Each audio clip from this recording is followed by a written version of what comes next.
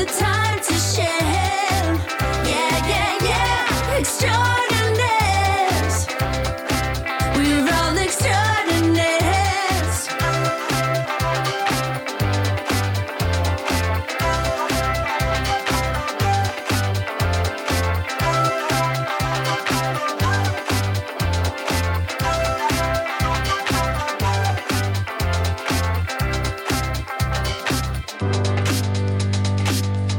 Hello, everybody, and welcome to another installment of Extraordinary Alien. I am your host, Teresa Livingston. Thank you so much for joining us again, or if you're listening or watching for the very first time, then thanks so much for being here. I'm really thrilled to have you.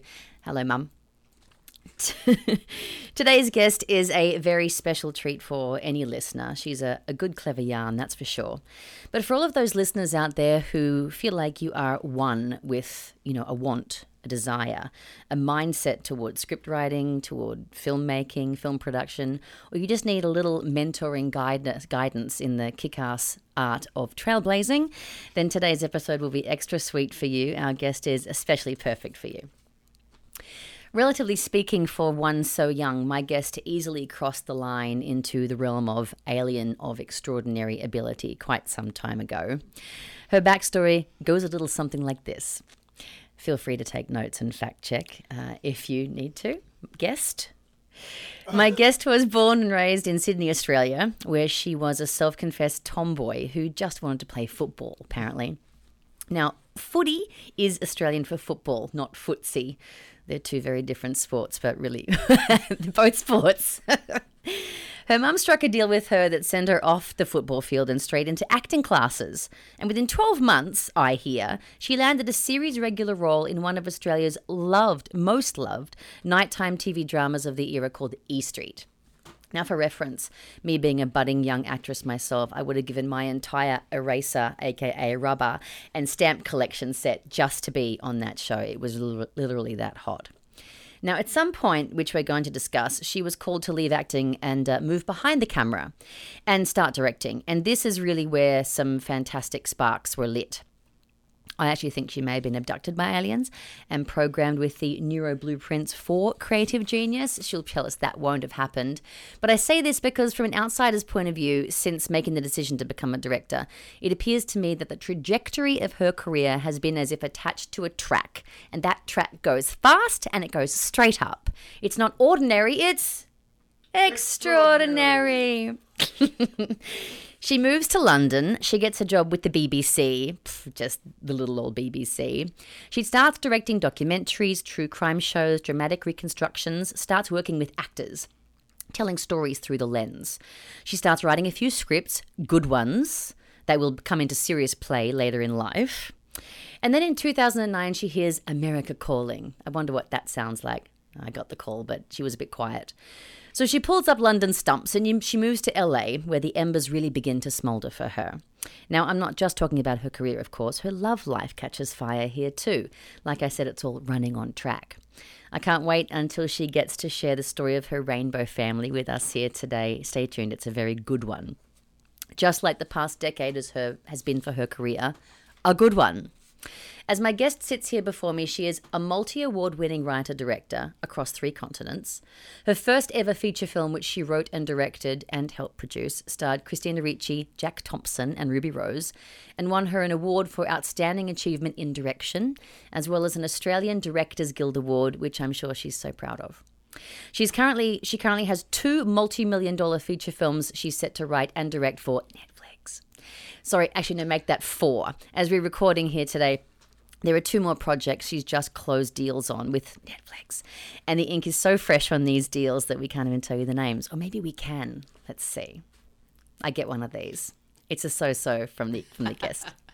My guest is so cool, she makes it feel like other cool people might actually spell the word cool with a K. Seriously. She likes that. I did too. Seriously, I watched her movie Around the Block, her award-winning feature on Amazon Prime yesterday, and it moved me to tears and my husband at least 3 separate times. Weeping. Like, had to get the fan out. She made me miss my homeland, Australia, so much I had to have a little cry about that too. Her storytelling seems simple in execution, but it's woven with such strong archetypes, so much humanity and deeply human insight that I couldn't help but resonate with the characters and be moved by their struggles, which reflect my own and yours, very different but very same life experiences. It's quite a gift she has, this storytelling. I think that you're going to fall madly in awe of her, just like I did the first time we met. Please welcome today's very extra, special, out of the ordinary talented guest, Australia's own Sarah Spillane. Wow. What an introduction. Did you like it? That made me cry. Did it really? Well, teary. Bless. I can throw those 12 pages away now. Oh, yeah. Well, actually, maybe I'll keep them and Yeah. put them on my bio. I love that. I mean, it's all true, right? It is, yeah, absolutely. There's, I love that. it's a condensed time period. There was, Of course. Little bits of time between London and LA, but absolutely, there was wow. I'm just still a you bit sound wow. fucking good on paper. Thank you. I hope I can live up to it. You do. You do, because you do have a lot that's coming up. I know you've got something coming up with Margot Robbie. You've got a Juno Temple project. Is there anything that you can or would like to talk about? There's Before we get into the projects, nitty-gritty? actually, yeah, for sure. I'm, a number of projects that I'm very, very proud of to do with collaborations with female authors, and that to me has been just something that I've been working hard at over the last couple of years of gaining the trust of their quite well-known authors. I can actually mention Meg Cabot, who has written dozens of best-selling books. Yeah. She wrote The Princess Diaries. Yeah. And I'm adapting the book series The Mediator, which is a kind of Twilight meets The Sixth Sense, I'd say. It's definitely got a young romantic storyline with someone who can communicate with dead people. So but I'm thrilled to be able to talk about that and to be working with Meg Cabot, who is she's such a brilliant author. Oh my gosh. And similarly, I'm working with a fantastic author called Anne Frazier, and she works in the crime thriller genre. So I've got two projects with her that both TV series, one that we've just on my way here closed a deal with Warner Brothers. So yay! So that's really I'm going to insert a soccer crowd. And that's with two fantastic producers, Lawrence Bender, who's obviously Pulp Fiction and lots of incredible films. Lawrence Bender and Kevin Kelly Brown. Good God. So that's really exciting. Watch her fly. So yeah. Does this feel like the thing that you've been waiting for? Does this feel like the step that will make other future steps feel secure and delightful? I think, as I'm sure you're aware, this is such a crazy industry, and you work so hard for so many years. Sorry, I'm just beating the table here. You work so hard for so many years, and it does feel a little bit like everything is now just coming to fruition at the same time. Yeah. And that's, for me, that's both in the feature film and the TV space.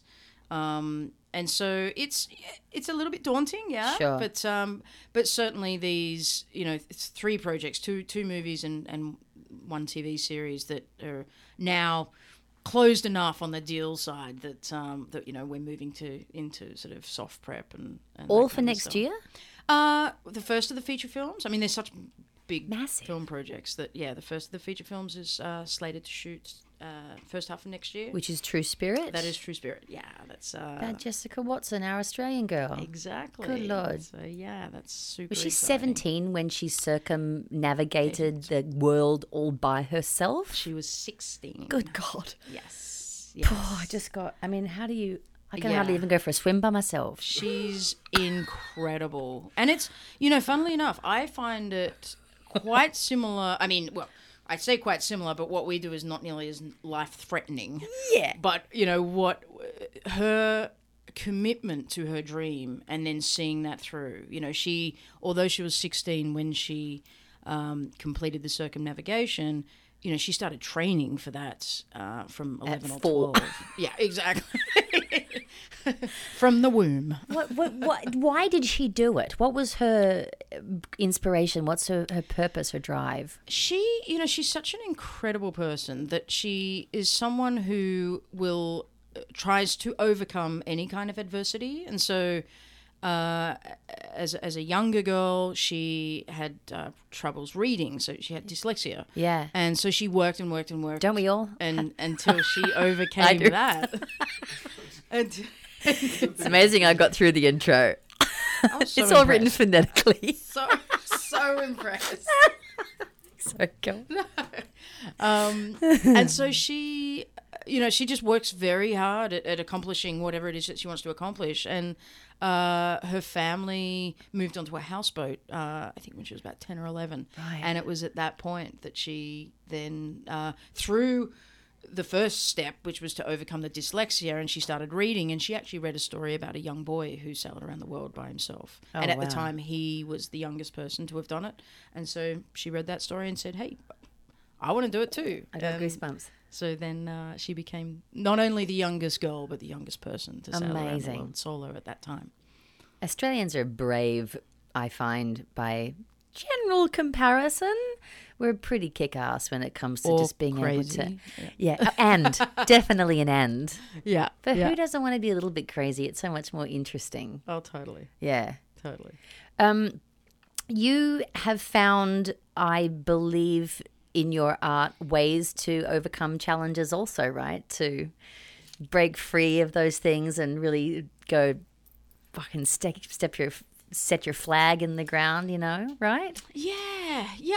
I think it's a process for me. It's almost it's very therapeutic, I have to say. Cathartic is one of the words I would use. And cathartic. Yeah, absolutely. It's when I sit down to write or tell a story, I don't, certainly on the writing side, I don't necessarily know where it's going, but it's throughout the process. I know the theme, I know the central idea or the controlling idea, but I don't, I really dig deep into the characters on a psychological level and an emotional level, so that, you put yourself into the character's shoes and you create a situation, and then you have to become truthful of how you would respond as that character in that situation, and that then dictates, the next action or the next sequence.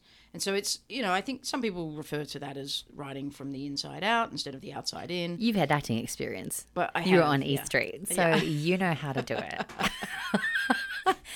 I mean, that really is it's a lovely in to be able to understand this craft from both of those sides. I think it definitely helps. I think both on the writing and directing front. Yeah. I was in my teens. I was young. I was early teens. Doesn't matter. On You my still East did Street it. days. But I did do it, yes. And, to be honest, I was one of those kind of freaky kids that knew at a very young age that I wanted to direct. And so my step into Why? acting, it's because I saw E.T.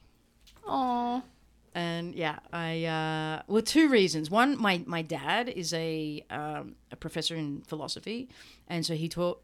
One of the first things I remember him, teaching me as a kid, I was 5 or 6 years old, was choose what you love best in the world, and then you'll never have to work a day in your life. Oh. And Good so advice. Then my mum took me to see E.T. and I just watched that film and. Immediately, this is what I love best in the world. Because you knew you wanted to make it? But I knew I wanted to make it. Drew Barrymore, that would be the natural kind of connection. Yeah. Of, I want to be Drew Barrymore. Right. It was, I wanted to be Spielberg. Because Okay. I wanted to create Reaching the for the medium magic stars. and the emotion. just a little cheeky love little that. director, I Steven love- Spielberg. Look at you now. Yeah. So. On your way. So seeing that movie as a 6-year-old, I was I knew at that point that I wanted to be able to tell stories and create magic. Sure. And how did you start? What was your first step then? What was the next thing you did? The first step was actually E Street. So Which was how old? How old were you? I was 13, I think. So I knew, from 6 to 13 till that moment that's what I wanted to do. Yeah. But I didn't know how to get there, and shockingly, no one would take me serious when I was an 8-year-old right. saying I want to be a director. Bastards. Can I use your camera, or shockingly, no one was really super supportive at that time. So when I did cut this deal with my mum that I'd give up playing football, and she'd send me to acting class, I Did figured she want this for you? She knew what you wanted and helped guide you? she knew that that's what I was super passionate about. Football's not going to help you get And into the directing. I think that she was just happy that I was ready to hang up the footy boots, to be Gotcha. honest. Yeah. Got it. So, and I was getting to that age anyway where the boys were suddenly getting bigger than me. I was the only girl, that Yeah. played. Certainly on my team, I think there was one other girl in the entire Belrose Eagles football club. Go Belrose Eagles. Yeah, feeding team for Manly Seagulls. Just saying. Also, it's fancy. Yeah. Fancy football. Oh yeah. Captain. No way. Uh-huh. Yeah, you were. I was. I mean, it's all falling in. This is the track I'm talking about. Just a boom, boom, boom, boom, boom, boom. Everybody on board, buckle up. Here we go. There we go. The Spillane train's on the way. That's it. Look out, boys. Toot toot. So dumb. What happened then? So dumb. Hi guys, my name is Teresa. I'm a bit of a dickhead.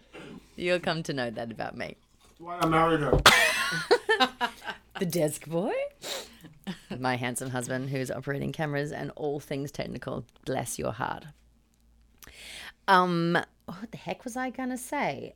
So what happened after East Street? Like, what's that gaps that I missed? Like, when do you hang the acting boots up and take on the directing role? I think East Street. I was 13. That was a couple of years. I was a regular on the show that spanned a couple of years. You can Google it and watch her. It's very entertaining. And I think thankfully it's like when East Street became super popular is when I don't know if you remember, there was like a Mr. Bad character and he had like half a face painted. Yes. I was about to ask that. The only thing because I've never seen the show, because we only had 2 channels. But Right. For Americans, that's So inside, good. but we had 2 channels.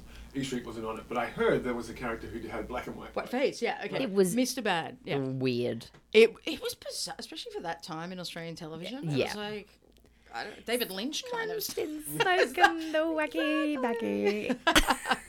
But that's when I think E Street went next level in terms of popularity and in terms of lots of things. So it wasn't a mistake. You shouldn't make note of this for your future directing. Just say, huh. Yeah, black Was and it white like when face. Chances went to vampires? It's what? There was a show called Chances, and they turned into vampires. I vaguely remember that, yeah. Final season, suddenly vampires started appearing, because I think they knew that. I mean, Tarantino turns people into vampires last second too, so apparently it's a thing. It's a thing, yeah. I derail too often. It's really a 3-person conversation. But you'll never see my husband's face on camera unless he's being paid. So I was actually the earlier episode. So Google away, but I'm not sure that how many of my episodes are going to pop up. Also, be careful when you Google Sarah Spillane, because what came up was a Irish Championship horse and buggy obstacle race, of which I think you won. So I was like, what the fuck can't she do? She's also winning horse and buggy championships. In Ireland, there's a guy in the background that goes, if you've left your keys in the car, you've got to come pick them up. It's very funny. That would explain why I had a $3,000 purchase on my credit card for a horse saddle. Is this a real thing? No, I got some like random email receipt where they must have sent it to the wrong Sarah Spillane. They just, figured Oh out. my gosh, I hope it's the same woman in Ireland who's It waiting might for a her horse saddle. saddle. I mean, hello. Genius. It all comes fuck circle. Investigator Anyway, sleuth. it's the wrong Spillane. By the way, she does not do Irish Championship horse and buggy obstacle courses. Spillane does come from Ireland, though. Good. Good. I'm a Scottish name. Lavingston. Some people who lift the levies to go through the water or something or other. Oh, okay. All right? Not living stone. A stone that It is starts alive. with Lavingstone. And then it became Livingstone. Got it. Yeah. But more important conversations. All right. All right. Let's you do were it. you were talking about your interesting. I wish I'd made a note. Remember you were talking about what comes after what comes What comes after E Street? Yes, thank you. It is Friday afternoon. It really is Friday Approaching afternoon. beer o'clock. Just saying. It's true. I should have got some beer. Dang it. Boys here. all good. Dang it. What came after E Street? So I decided as a mature 14-year-old, along with my parents, that I should go back to school and finish school. Because as I'm sure you two are aware that kids on sets, we have tutors and it's not real school, and you kind of, slip in a little cheeky maths lesson in between scenes, and it's... That's the colour red, kids. And exactly. So the plan was to go back to school because I knew that I wanted to go to film school or university to study film. Yeah. And to do that, one needs their HSC, as Correct. it's called in Australia. High school certificate, right? Yes. GED? GED, General Education Diploma, That's here, isn't it? That's America. RSVP. I'm just going into things now. LOL. Anyway, moving on. So I went back to school, completed my HSC, went to university. I don't know. I'm like checking. I know, fact-checking right? myself. How do you spell HSC? Yeah, I don't know. exactly.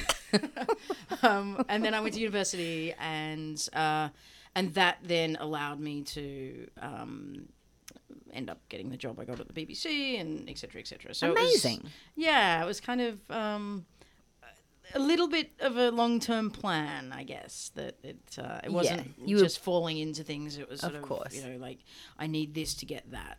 When did you go to London? That was when I just graduated university. Wow. So yeah. That's great. They I'm not hired giving you my dates because Yeah, then for you know sure. exactly how old I It am. was 1999. 2000 that changed. Doubt it. No wonder she looks like she's bloody 12 in her Polaroid. Heck. Yeah, right. I don't believe you. I love that. So you've now gotten to work in Australia because you would after BBC you went back to Australia and did a bunch of stuff, for the Indigenous community. You were making a lot of television there. So you were back and forward. Came into America in 2009, as I mentioned. What then, because you're in an interesting position where not many people would ever get to understand what's it like to work in the industries across 3 continents, and what the heck is the difference between them, and where do you go? I always had a choice between, do I go to England or I go to Australia, England or America? Yeah. What's your advice for someone who's like, oh, I wish I knew? Sarah Spillane. Wow, that's a tough question. In fact, recently I spent some time in London again, and I personally love British TV. Yes, it's the love best. British crime, especially, and that's my kind of body of work is split between sort of psychological crime, thriller. Oh my God, and you have my heart. and YA content, young adult content. Yeah. And I personally think that certainly the UK, but certain parts of Europe as well, produce the best crime drama.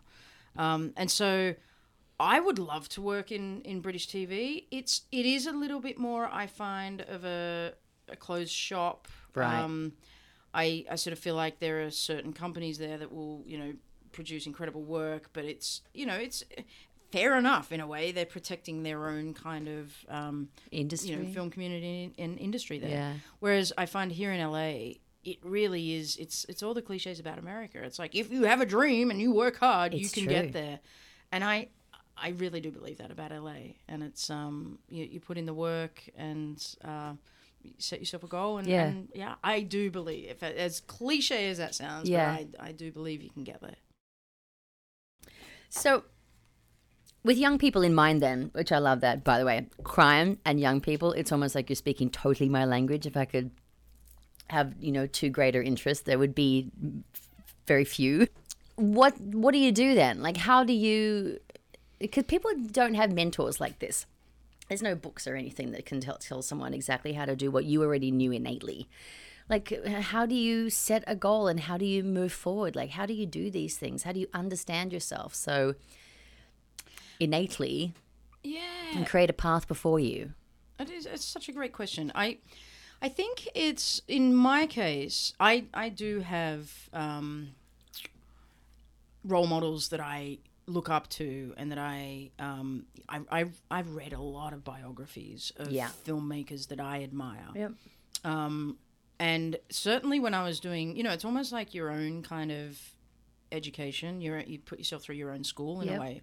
And, when I was looking for books of directors, filmmakers that I respected, there were very few women. Like, I mean, almost none. Yeah. Like, literally, I don't think there was a biography, even though there were filmmakers out there, but certainly not a Hadn't biography. even got to that bit. Yeah.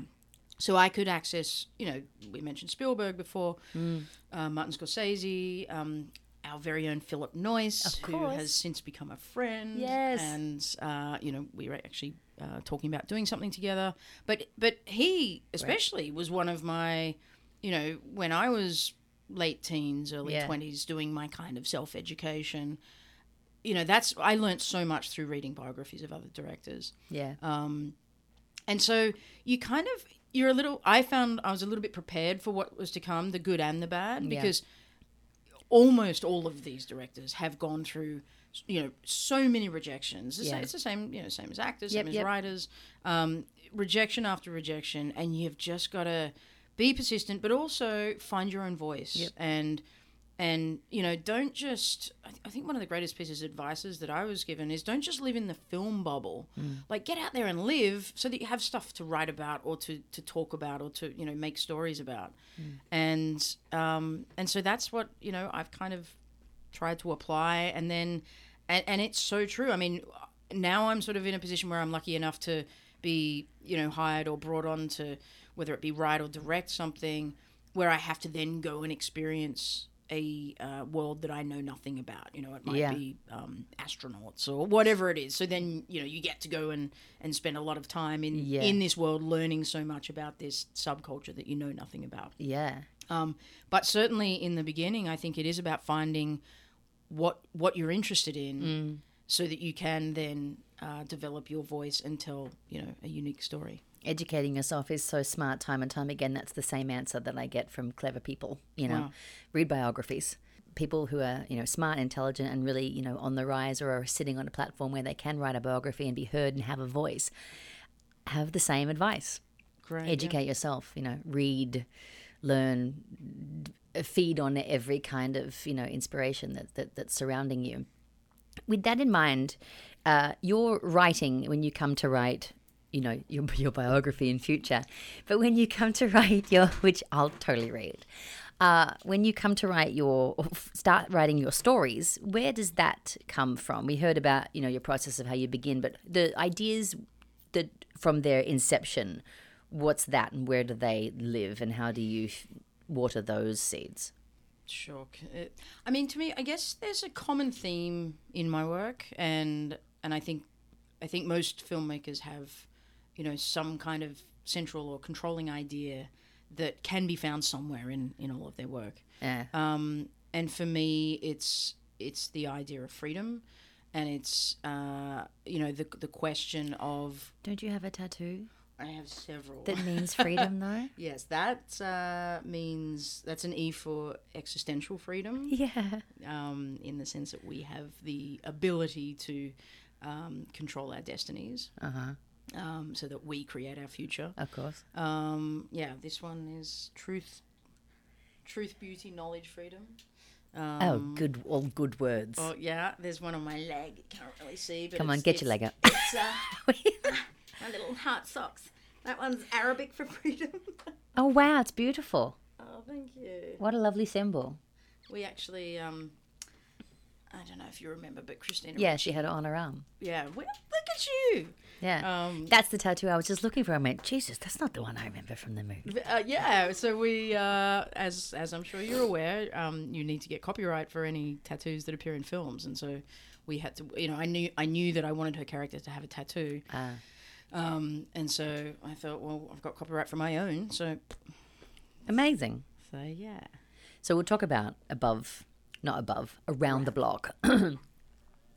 That really did. I mean, there were some words that I wrote down.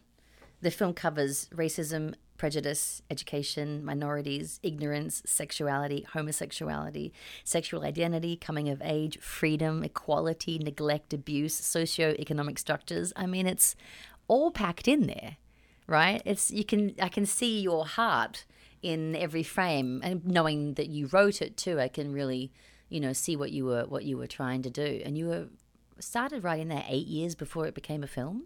Yeah. That is my absolute baby. It's your baby passion because you were a project, yeah. baby when you were creating it. Yeah, absolutely.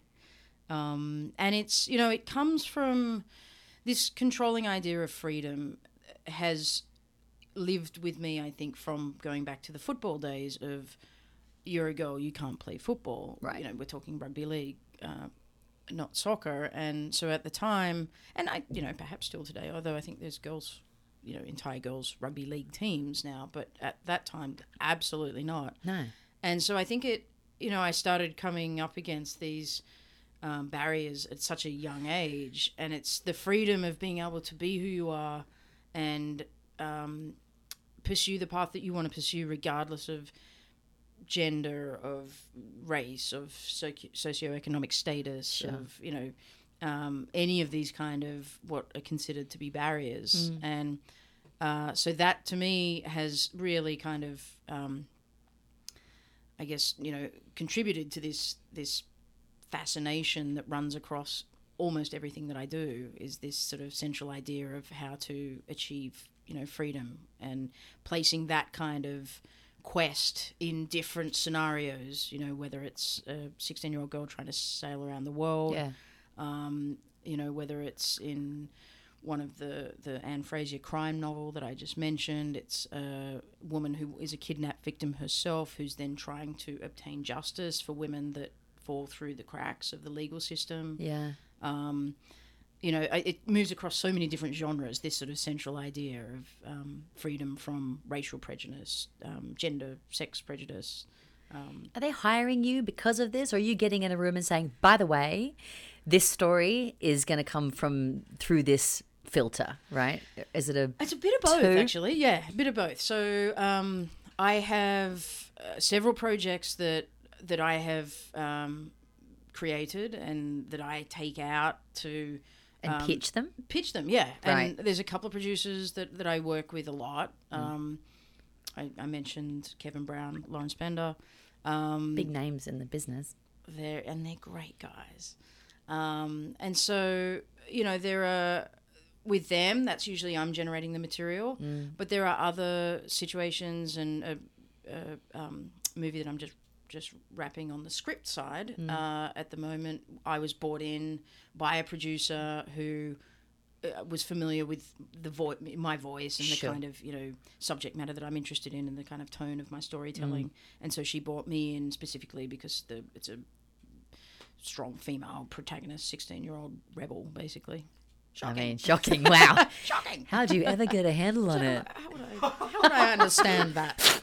It's amazing. It's a bit of a stretch. Exactly. Isn't that, again, it's all on track, right? Everything gets put into the cart. I'm often made feel better, satiated by that thought too, to know that all the fuck ups, in the younger years and all the things that you thought you were going down the wrong path, when you get to now and you look at it and you go, wait a second, every Absolutely. single piece, no matter how distant they might feel from each other, is all part of this little mush that I'm propelling into future.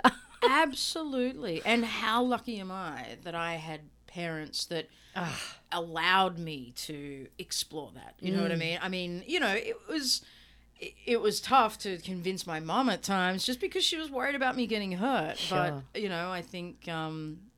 I think when, she saw me on the football field and I'd crush the boys. Yeah. She was then like, oh, she's fine. She can look after herself.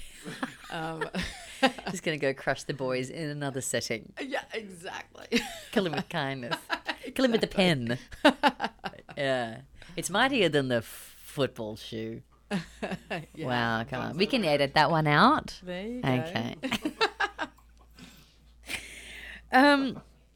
Is there a story that you're dying to write? Is there the greatest story never told for you? There's a couple actually. I really like true stories, extraordinary people, which, as you can tell through my next project about Jessica Watson, extraordinary person. She's an extraordinary alien for sure. She's extraordinary. Yeah, you should get her on the show. Yes, for I'd sure. love to. Yes, I would love to. I'll hook you up. Yes. She knows people who knows people. Yeah. Or the people.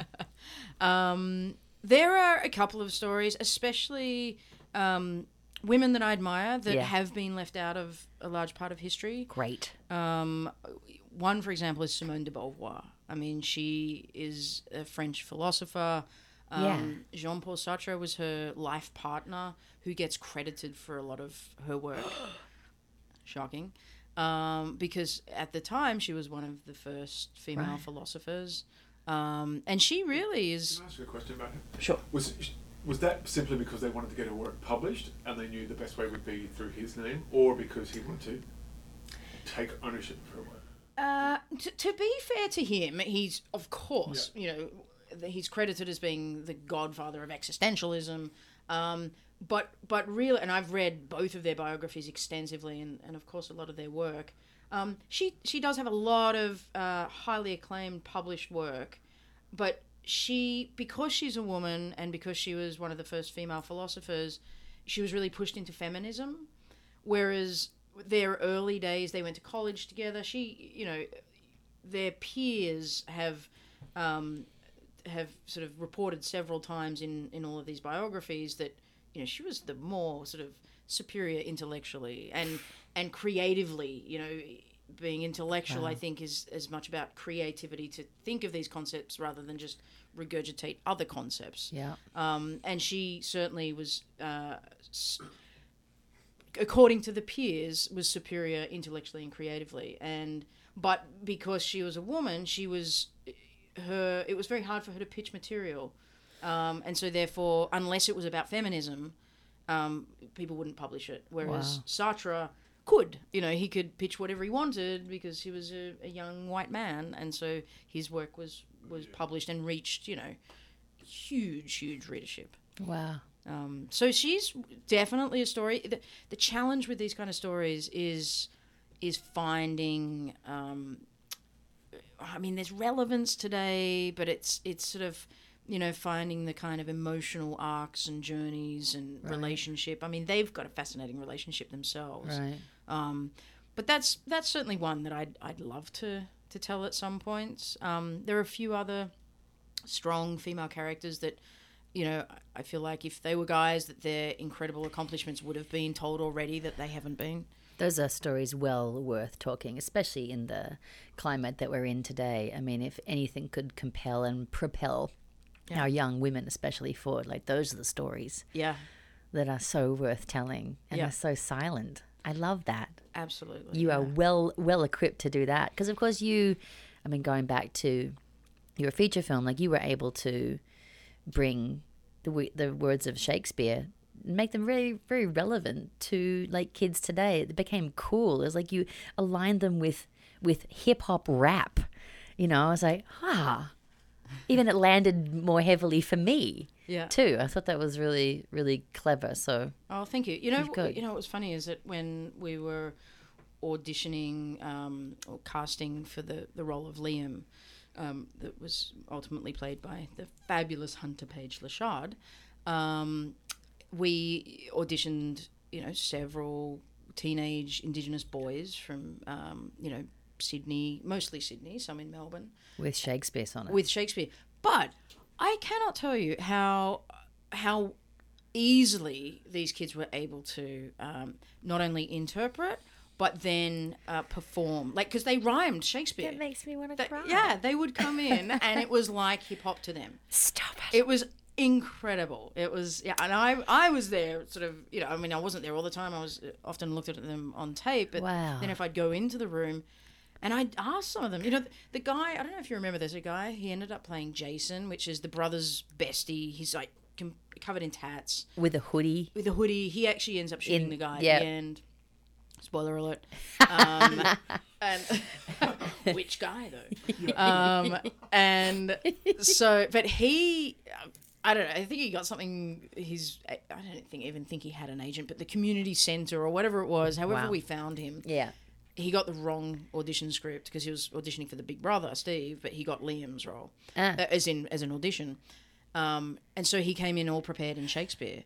To be or not to be. Yes, and this guy, flawless. Oh. And rhymed it, and he's like, And he's head not to toe acted before. tats, big guy that like you think is a big scary guy, but he's adorable. Oh, And Most yeah, scary hadn't acted, hadn't been on camera, and What came in the- and gave an absolute flawless, very hip hop rhymey version of To Be or Not to Be. oh my It's incredible, God. yeah. I love that. Yeah.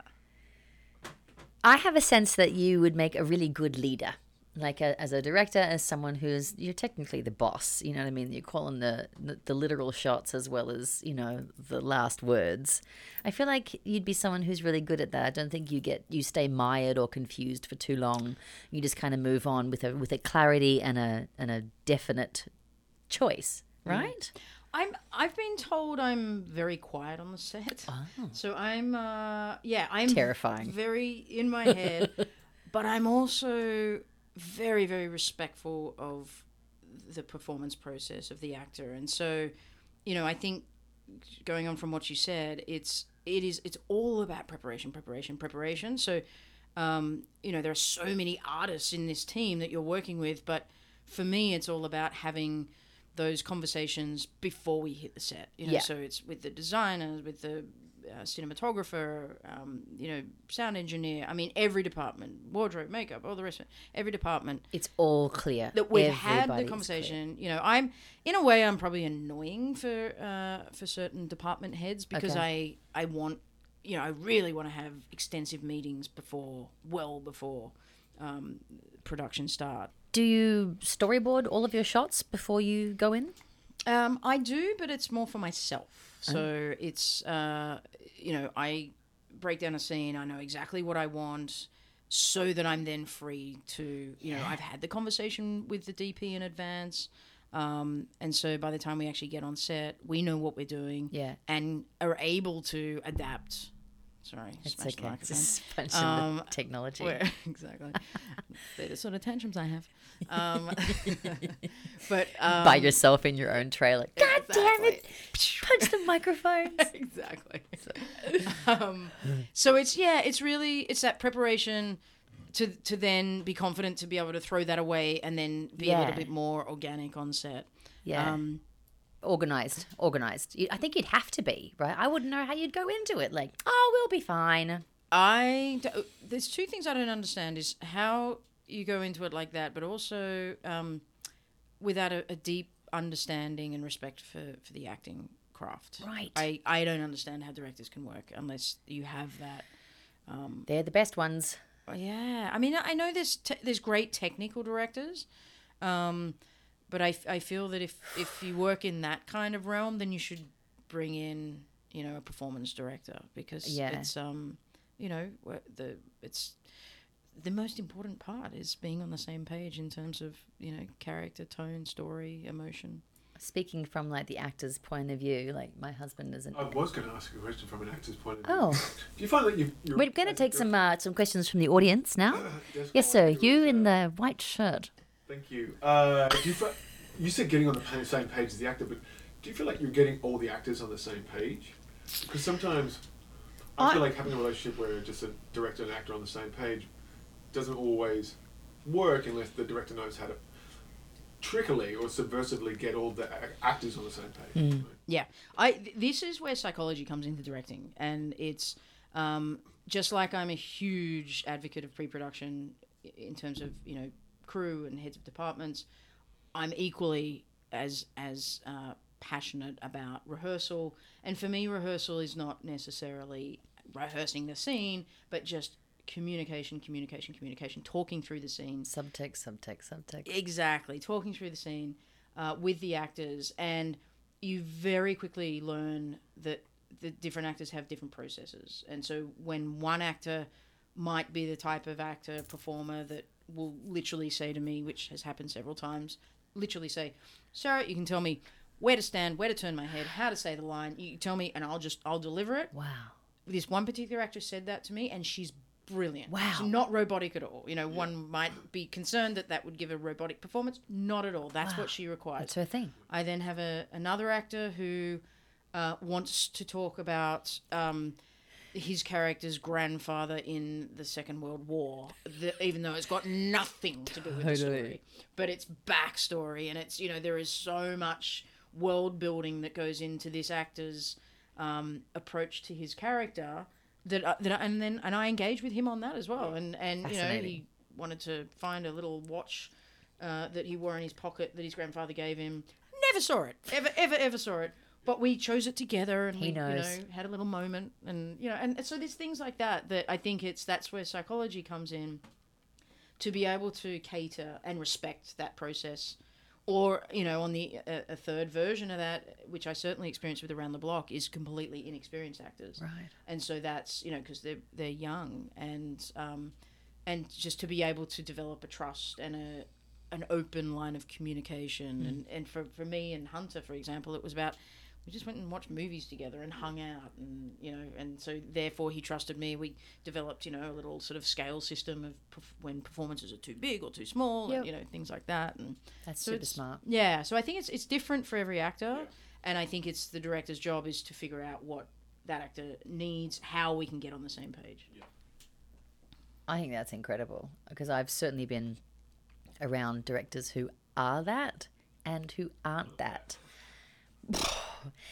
And I think every actor, inexperienced or, you know, trained professional, well, most, except for maybe a couple that you're talking about, are all like little instruments. You know what I mean? They need to be tuned, and we're a little sensitive because you're trying to be vulnerable, you know? So it's not just slap some paint on the wall, she'll be right. I mean, there's a vulnerability there, and I am always, and other actors I know we've spoken about, they're so grateful when you have a director who can appreciate and guide with, you know, with respect and love. I just think that you will go further than any other director in that regard, no matter what you do, even if you're shooting a bloody, you know, hamburger for Carl's Jr., you know what I mean? Yeah. You still need respect. Probably more so in that case, because you need to create a safe space, you know, that's like, we're all doing this, we've got to, you know, regardless of the material, that, you know, let's figure out how to tell this story, whatever it is. Absolutely. And create that safe space. You know,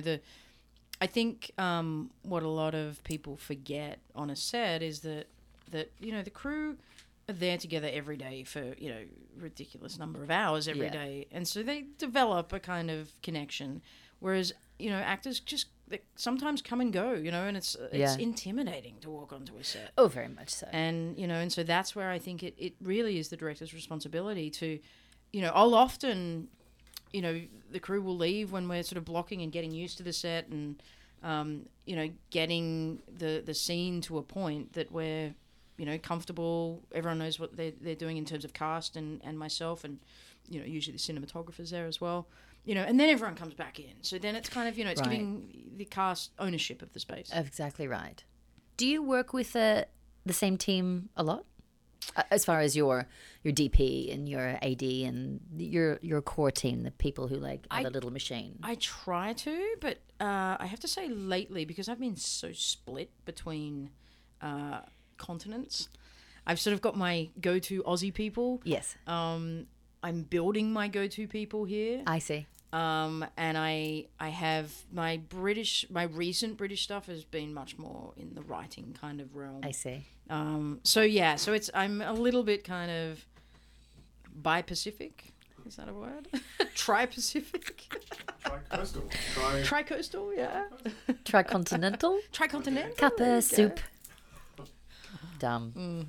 Yeah. Again, we're just going to keep throwing them out. Yeah, see what sticks. Let's move on to something fun that I wanted to hear all about, which is your rainbow family. We're moving on to a bit more of a love lifey situation now. Wow. What is going on with this wonderful life that you've managed to sort out for yourself? It's really fascinating. There's a little video online that she shared with me. I'm like, this looks like it's a really great setup. Oh, thank you. It's pretty special, I have to say. It's I have a baby coming. Ah, yay! Here's the soccer fans. Yes, which is, you know, my greatest production to date. Oh, that's right up there with Cuppa soup. Yay! No, it's better. It's better. Yeah, it's. You're not giving birth to the baby. I am though. not. No, I'm not pregnant. Hence, I will be hitting you up for that beer. Sold. Yeah, there you go. Yeah, my best friend who lives here in LA. In fact, we share a property space. So I have a nice little property in West Hollywood, and Great. He's American. he's American, Yes. yes, and there's a sort of main house that I live in, and then there's a sort of secondary guest house. Fantastic. And It's a little his- commune that you've made. It's a little commune, yeah. I'm so jealous. He and his fiance live in the back in the guest house, Yeah. and which is their house now. They've converted into a very cool kind of New York style apartment out there. Amazing. And we decided quite a few years ago now, probably about 5 years ago, that we would like to co-parent a child.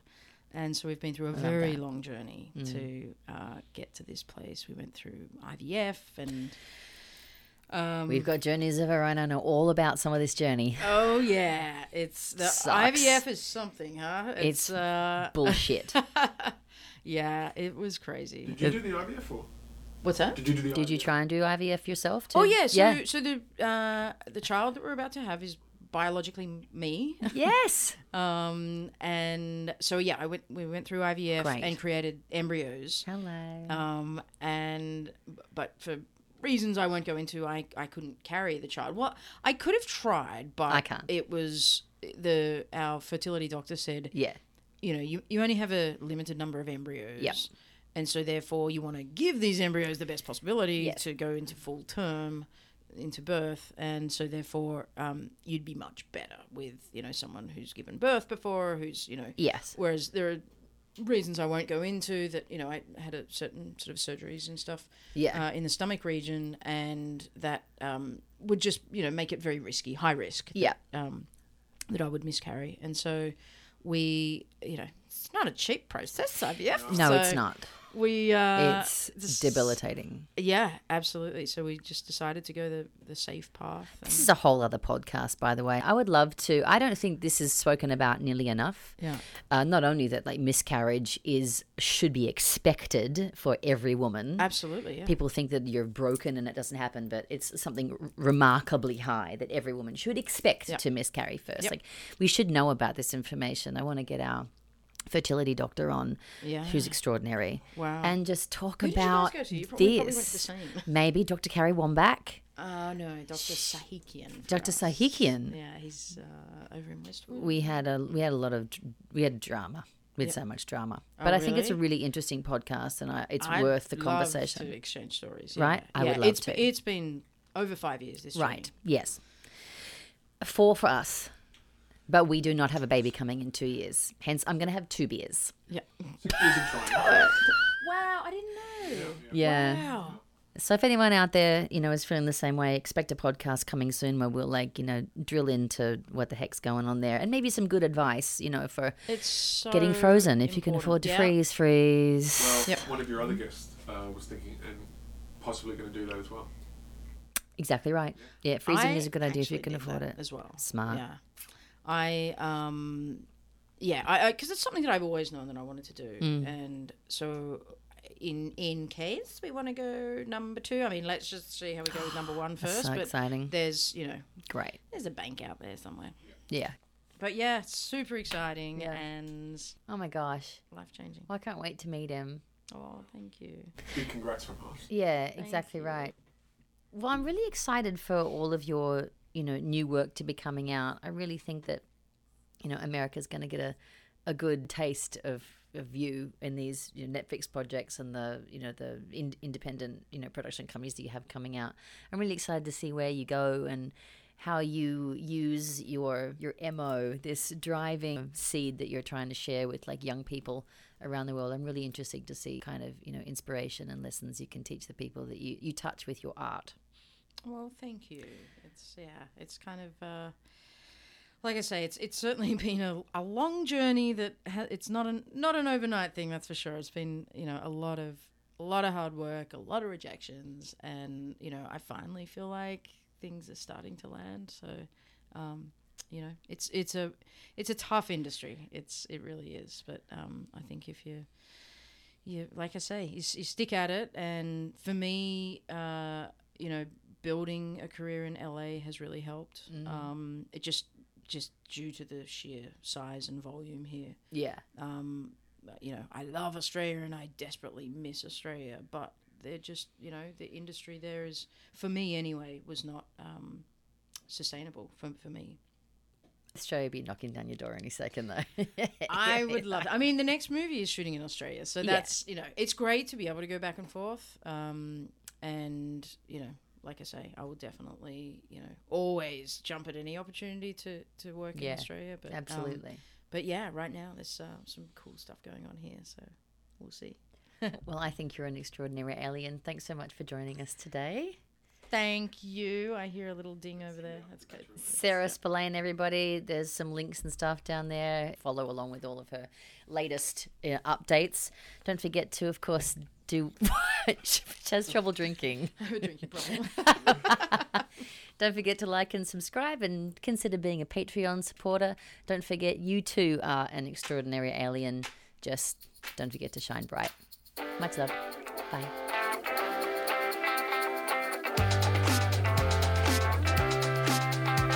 Extraordinaires. Now's the time to share. Yeah, yeah, yeah. Extraordinaires. We're all extraordinaires.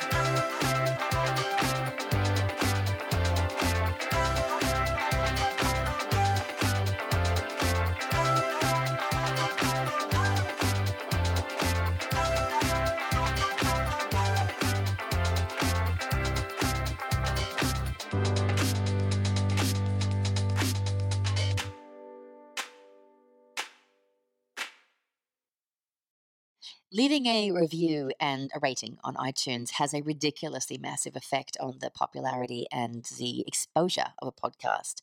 So please, if there's any part of this podcast that you appreciated, go take a minute to leave a review and a rating on iTunes. I would be over the moon with gratitude. You are also more than welcome to follow me on Instagram at Extraordinaires Podcast. Also, there's a YouTube channel where you can watch all of these lovely conversations. It's on the Teresa Livingston channel. Teresa is spelled Terasa, just to be difficult, and the Livingstone with an E on the end. Thank you so much. I can't wait to conversate and connect with all of you. And please, in the meantime, and always, never forget how extraordinary you truly are.